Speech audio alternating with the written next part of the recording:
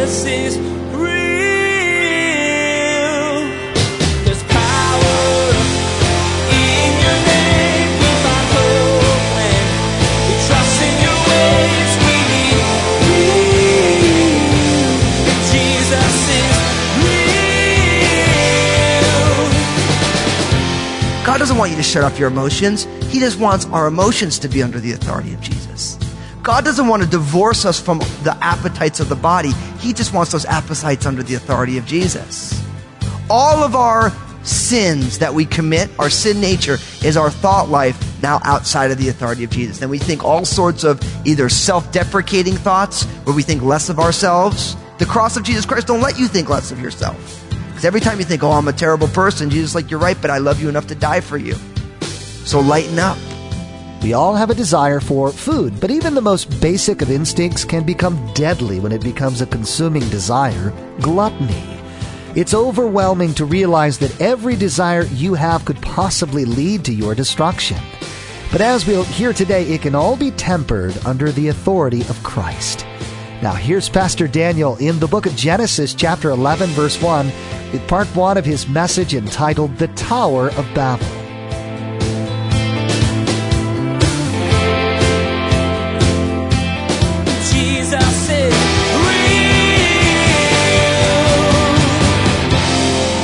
In Genesis chapter 11, verse 1, it says this.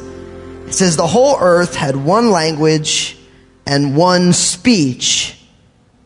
And it came to pass as they journeyed from the east that they found a plain in the land of Shinar, and they dwelt there. Then they said to one another, come, let us bake bricks and bake them thoroughly.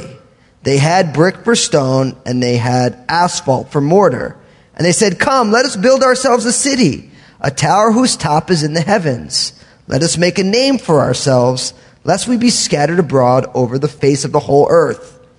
But the Lord came down to see the city and the tower which the sons of men had built. And the Lord said, indeed, the people are one, and they all have one language, and this is what they begin to do. Now nothing that they propose to do will be withheld from them.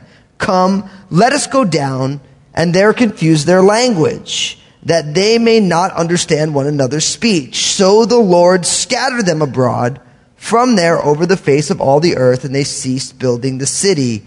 Therefore its name is called Babel, because there the Lord confused the language of all the earth. And from there the Lord scattered them abroad over the face of all the earth.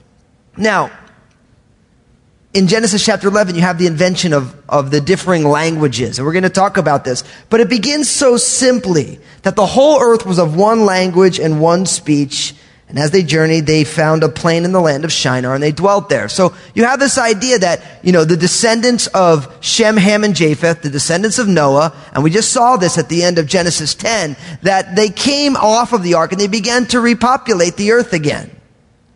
And it hits a point where they all have one language, they all have one speech, and they're traveling together from the east, and they find a plain, and they say, hey, we're gonna build here.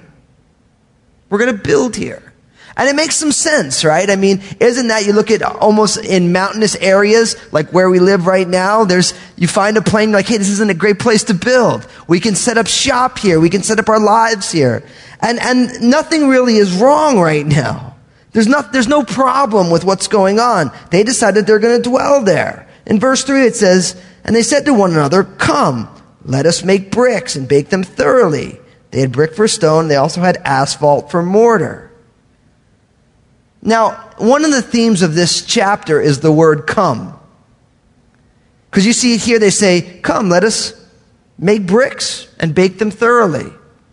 Next in verse 4, it's going to say, come, let us build ourselves a city. Then you're going to have the Lord saying, come, let us go down there and confuse their languages. Now, I think it's important because you keep seeing this word popping up. And as I always say, we know that repetition is the greatest teacher. So when things are repeated, oftentimes there's a meaning to it. And the reality is this, is that for each one of us, we are all invited to do many different things.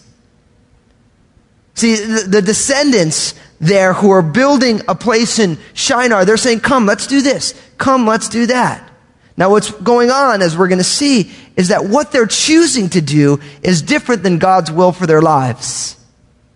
So the application I want to make for us in the beginning is just because there's an invitation doesn't mean that we should RSVP in the affirmative. Just because there's an invitation doesn't mean we should RSVP in the affirmative. Oftentimes, you and I are invited to do things that is not God's will for our lives. And I don't know how many times, especially as I talk to people who are really young in their faith, they'll say, well, I had the opportunity and I figured that was just God's will. Opportunity doesn't equal God's will. Opportunity is simply opportunity. And every moment of our lives, each one of us, there are opportunities to do all sorts of things. So we have to remember that just because there's an invitation doesn't mean that that's what we're supposed to walk in. Even sometimes just a good opportunity in our estimation isn't always what we're ought to take. And the Bible is replete from cover to cover of situations that don't look like good opportunities, but God is all over it. Like something like, think about Gideon. Remember Gideon? He was threshing wheat in a cave, hiding out from the Midianites. And God wanted to deliver the children of Israel from the Midianites. This is in the book of Judges. And it's interesting that, Gideon, God calls him and Gideon goes and gets an army. And it's a decent sized army. It's not anything like the Midianites. And he's got a great army and everybody wants to do it. And then God says, hey, look, I can't win with this army. There's too many of them. I've never once met a general. I mean, I don't really know if I've even met a general. But if I had met a general, I've never met a general who says, look, I just need a smaller army. This army's just too big. That'd be like saying, look, can your bank account ever be too big? You're like, no. Right? Nobody says, I have too much money in my bank account. But in effect, that's what's going on. God wants to deliver the children of Israel from the Midianites. And there you have Gideon, and he's got a decent number of people, and God says, there's just too many of them. And there was a little test that was given with the way they drank the water out of the brook, and God whittled that down from 3,000 men to 300. Man, God just wiped them things out by 90%. And God's like, this is the army I want to win with. And I think it's an important lesson for us because just because there's an opportunity, there's an invitation, come do this, come do that, doesn't mean that we're supposed to take it. Invitation is not enough. When you get an invitation, you should say, Lord, should I be doing this? So if your friends say, hey, listen, come with us, we're going to get rich. Oh, that sounds nice. What are we going to do? Oh, we're just going to knock that bank off over there. You don't need to pray about that. You know what the Bible says. And that's an important lesson because sometimes we want to pray about things that we know we shouldn't do, but God's word already says don't do it. So there's no need to pray about that. It's really like, there's no prayer that's a wasted prayer, but it's not like, oh Lord, I want to go just, I want to go stick up this bank and get some money. You don't have to pray about that. God's word just says don't steal. But you ever notice that sometimes when we really want to do something, even if we know God's word says don't do it, we just still keep pushing and pushing against it? Because we want it to change because we have different desires. And prayer is not getting our will done in heaven. Prayer is getting God's will done on earth. So when we pray, God says, no, it's not about you getting, me to put a smiley face on your plans for your life. Prayer is getting God's plan placed in our hearts so we can live it out. And what's interesting here is these men and women who are here in the plains of Shinar, there's a plan. Hey, let's make bricks. Let's bake them. They're like, hey, let's do some building here. It's interesting in verse 4, come, let us build ourselves a city and a tower whose top is in the heavens, and let us make a name for ourselves, lest we be scattered abroad over the face of the whole earth. Now, this is really where you start to see what the issue is. They want to build a city. There's nothing wrong with a city inherently. A city is morally neutral when you think about it. A city is just a conglomeration of a lot of people in a small area. But the problem is it's not just about building a city. First, they want to build a tower up into heaven. And the reality is no matter how you look at it, the idea of building a tower up into heaven has spiritual connotations to it. And the idea is it's man's attempt saying, look, we want to exalt ourselves, elevate ourselves up into the realm of the divine. And if you look at every religion in the world, every religion has some sort of a map, some sort of a grid as to how a human being transcends into a greater area of human flourishing. And it's all a matter of what is the map that they give. And the reason for me, Christianity is by far and away the most compelling, because it's the only one that says it's not about what you do, it's about what God does for you. In every belief structure. And don't think it's just like people say, oh, it's just, religious. Atheism is a religion. Hope you guys know that. Even though the religion is that there's no God, it's still a faith-based assumption. And they believe that the way to make the world a better place is to get God out of everything, because God's the big boogeyman. It's amazing. Atheists are the most angry about somebody who they don't believe in. I mean, isn't that delusional? Getting all worked up. And I have some friends who I love very dearly who don't believe that God exists. I'm like, but if he doesn't exist, why are you so angry at him? It's a great question. I've never met a passive atheist before. Have you?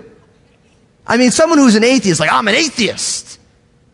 And you start talking about Jesus, they freak out. They're just like, they get all upset. And I'm like, man, for someone you don't believe in, it's amazing. You get so angry. He doesn't even exist. Or maybe you're just hiding. And then they get mad at you.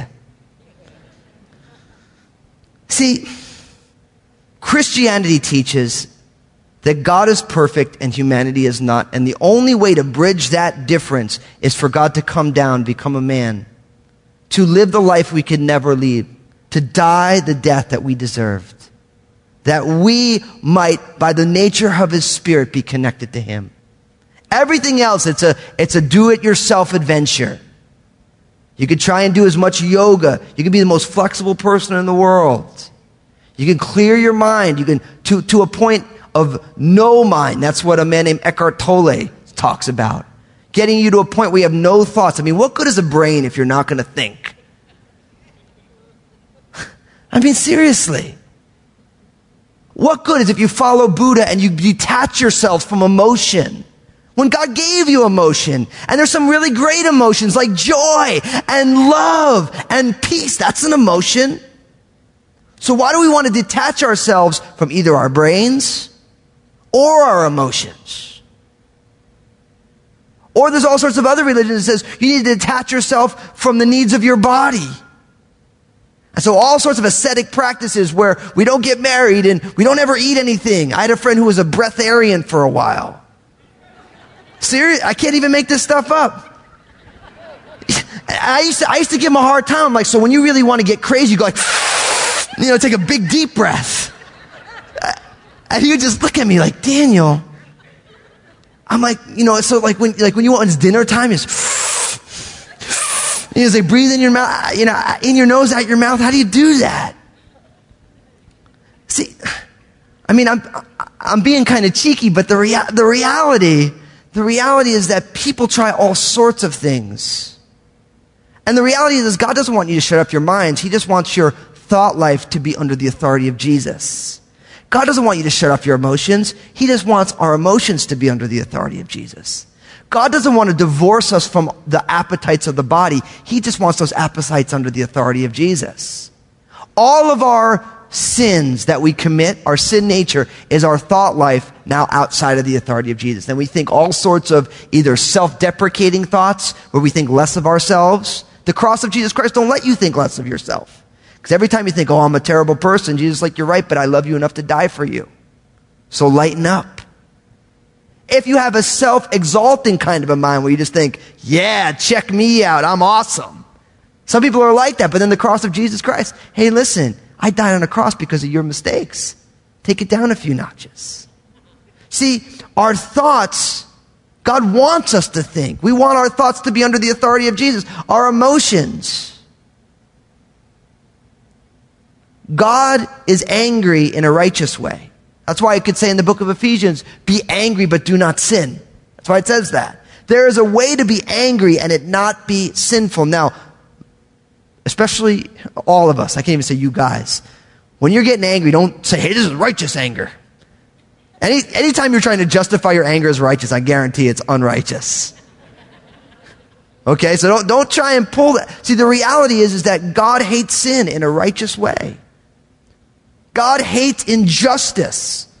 But what we do is we see something that makes us angry, and then we lash out in selfishness. So our emotions, God wants our emotions. God's given us passionate emotions so that we be passionate for Him. And God wants us to love people relentlessly and recklessly. And these are good things, but when you take emotions outside of the authority of Jesus, we have a problem, right? The appetites of the body. Food's a good thing. I happen to like it very much. I like to make jokes and talk about it. Food, you need it. Sometimes you get hungry. But if you take your eating outside of the authority of Jesus, you get gluttony or something else. If you take your desires for rest, and we need to sleep. God even instituted a Sabbath day so that we'd chill out for a day. That we'd step back from the busyness of the work. But if you take that under the authority of Jesus, you end up getting laziness, which is a sin. Sexual desires. We're all grateful for them. If your parents didn't have them, you wouldn't be here. But you take that out from the authority of Jesus, then you have all sorts of sexual immorality and impurity. So in every area, your mind, your emotions, your body, God gave us those for a reason, but you take them out from under the authority of Jesus, and we have all sorts of issues. And the Bible teaches that the exaltation of a man or a woman, of mankind, comes solely from our acceptance of His Son, who stood in our place as the perfect one. But everything else is a Tower of Babel. Whatever your approach is, whatever the thing it is that you are trying to justify your existence in the eyes of God, that is your Tower of Babel. That is your attempt to get yourself into heaven. To build a life that you can stand on before God and say, this life is worthy of acceptance into glory. But the problem is God never ordained for man to build and erect a tower to get there. God's plan was always for us to realize that we can't get there. And that's why He sent His Son. Blessed are the poor in spirit. Blessed are those who mourn. That's humanity responding to the reality that in and of ourselves, we can't get it done. And there's that pivot verse. Blessed are those who hunger and thirst for righteousness. It pivots. And then it says, and they shall be satisfied. They shall be filled. And then you have all those positive attributes. It's beautiful. Because it's what Jesus does.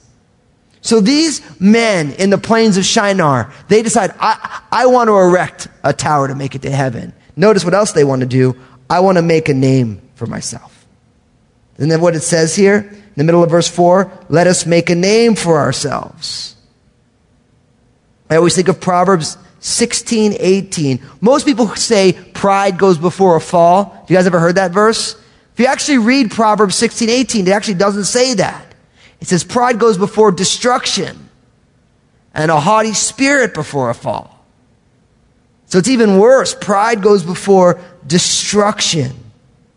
See, the reality is this. Each one of us and all of humanity from all eras, in all nationalities, in all age ranges, everybody either glorifies themselves or they glorify God. You can't glorify yourself by glorifying God. He is either the object of your affections or we are our own objects of affection. And I like that about the Bible. There's no gray area. You're either in the spirit or you're in the flesh. You're either seeking and glorifying God or you're glorifying yourself. As it said, and I've said it before, you're either a saint or you ain't. And that's what the Bible teaches. And that's, people struggle with that because we want to live in a day and age where people don't want to make those distinctions. But Jesus said, you either gather with me or you scatter. You're either for Him or against Him. And Jesus makes a very clear distinction. That's why he says, I did not come to bring peace, but a sword. Because he's saying, look, you're in one of two camps. That's the way it is. Now, what's interesting is what's going on here in a lot of ways is that notice why they're making a name for themselves in verse 4. Lest we be scattered abroad over the face of the whole earth. They didn't want to be scattered. And really what they were doing is they were rebelling against God's blessing to Abraham in Genesis 9:1, which says, be fruitful and multiply and fill the earth. God's desire was for them to branch out into all that he created, and they're deciding, we're going to stay together. We're going to build this tower. We're going to make a name for ourselves. We're going to protect ourselves by being together. When God's will was that they be scattered. So really the issue here is rebellion. It's rebellion. Now, they have this plan, and then in verse 5, it says, but the Lord came down to see the city and the tower which the sons of men had built. And the Lord said, indeed, the people are one, and they have one language. And this is what they begin to do. Now nothing that they propose to do will be withheld from them. Come, let us go down and there confuse their language, that they may not understand one another's speech. Now, do you see what's going on here? God is looking upon them, and he's saying, look at what they're doing. And I hope you take notice of this, because I think this is important for us to realize. The Lord says, the people are one, their language is one, and this is what they begin to do. Notice this. Now nothing that they propose to do will be withheld from them. Now, Pastor Jason Ritchie always gives me a hard time, because that tells us something very powerful about what happens when humanity is united. God says, because they're of one language, because they're of one speech, because they're of one mind, they can accomplish anything. And God thwarts their ability to accomplish anything because it was all about rebellion. Now, imagine how much the Bible speaks about unity within the body of Christ. Imagine what could happen with a group of people who are unified in the Spirit of Jesus for God's glory. What can be accomplished? If you notice, and we all have to be careful of this, and it's really big in evangelicalism today, because everyone's trying to make you, this is what you should believe, and this is who you should be against Christian-wise. I don't know, I was talking to someone, and they were like, oh, Saddleback, Rick Warren. I'm like, man, Rick Warren, man, people are getting saved reading The Purpose-Driven Life. Before his own master, he stands or falls. And if I know some of you, I'm even saying his name, like, Pastor Daniel's for Rick Warren. Look, I'm for anybody who's promoting Jesus. And listen, we need to be careful not to let petty things that we don't even understand. Like it's funny, this whole Chrislam thing. If you know anything about Rick Warren, people are saying, he believes that Christianity and Islam are the same. Just read his discussions about this. The things where he supposedly said it, nobody ever listened to what he actually said. People freak out.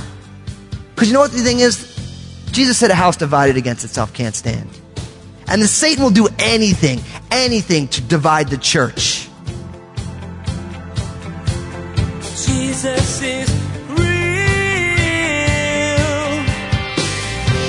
I wanted to thank you so much for listening in at Jesus is Real Radio. I am blessed and humbled that you would take the time and you would grow alongside of this. Now listen, the teaching on Christian radio, it's amazing. Praise God for all the teaching. But listen, just receiving God's word is not God's design for you as a disciple. Jesus didn't say, listen, if you want to be my disciple, I want you to listen to good Christian teaching. Jesus in effect said, listen, if you want to be my disciple, I want you to be part of the family of God, the people of God, the church. Now listen, believe me, I know church is not easy. There's all sorts of people at church. Sometimes things don't go well. I know for many of you, you probably have church baggage because you got hurt or something went on. But listen, God designed a community of believers, a congregation, to be the primary way that we are discipled. And so listen, you need to be involved in a local church. God wants you to be growing with a group of people. You need to be in a church that teaches God's word unashamedly, not one that's going to make excuses. You need to be in a church where the pastor's going to say things that you're not going to like. Why? Because then you go to the Lord and say, Lord, what do you want me to do with this? You need to be in a church where with people who aren't exactly like you. Because in church, when iron is sharpening iron and you're getting rubbed a unique way by someone who you wouldn't normally hang out with, God will do something amazing. So listen, if you're in the Portland, Vancouver metro area, come join us here at Crossroads. But wherever you are, find a good church, not only because God wants you to, but because God wants you to be blessed there, and God wants to use your gifts as a blessing in the people of God. God bless you.